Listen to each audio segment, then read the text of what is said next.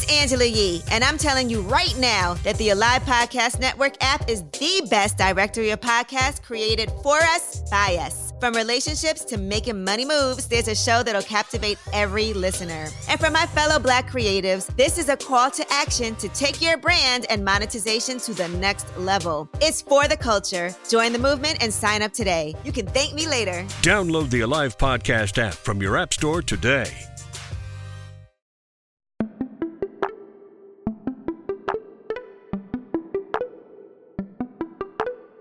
You're tuned into the Genius Health Minute, your shot of health and genomics news and information with Angel Nicole and Yusuf Enriquez.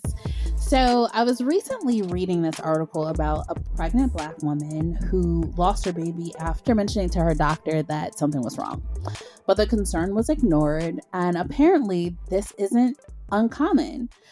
This recent study found that in Black women, this happens twice as often than their white female counterparts. And so, Yusuf, I just wanted to ask you, why is maternal fetal medicine such a delicate area of science?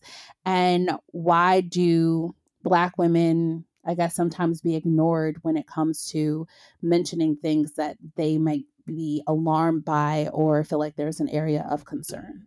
Thanks, Angel. So it's been a historic issue around minorities and women within the healthcare system. And so especially minority women have always had some level of disengagement with the medical community because of what you just mentioned. Primarily because some of the stats that you need to or don't know, understand is over 91% of the physicians in the U.S. are white males and white females. And so it's an overwhelming amount of our clinicians that are of non-ethnic background. And what that does is it creates some, misunderstanding of what some of the areas of concerns for minority women in clinical trials and in physician interaction. And so pain has always been an area that's been disregarded for the level of tolerance that women of color and minorities could absorb versus their white counterpart.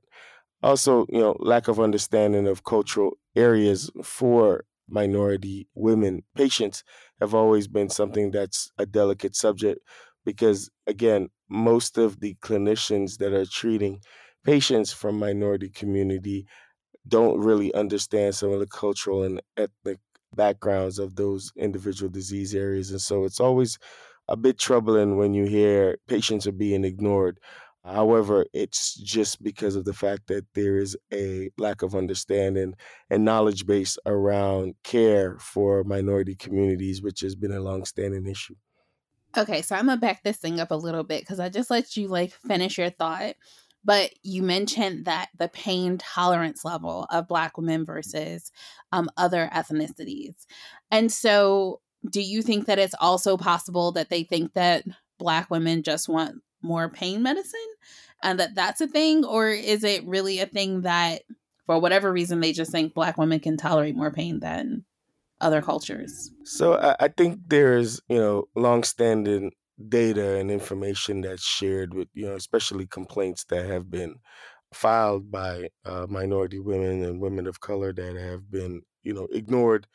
Also, recent events that occurred with Serena Williams while she was giving birth has brought a lot of attention to this as well, just because, for whatever the reason is, it's just this idea that Blacks or minority patients have a high tolerance for pain, which could be troublesome and problematic for individuals that are in dire help and need immediate attention. It's been something that's been controversial for a while, and I think over the last year or two, we've started to see a lot of individuals speak out, which are prominent figures like Serena Williams, talk about some of the experience that they've experienced in the health system. Even with their status and economic status, they've been disregarded along that lines as well. Well, this is clearly an issue we will be discussing further, but for right now, that's your Genius Health Minute.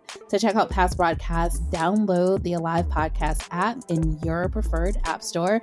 And for more information on Indigenous AI, visit indigenous.ai.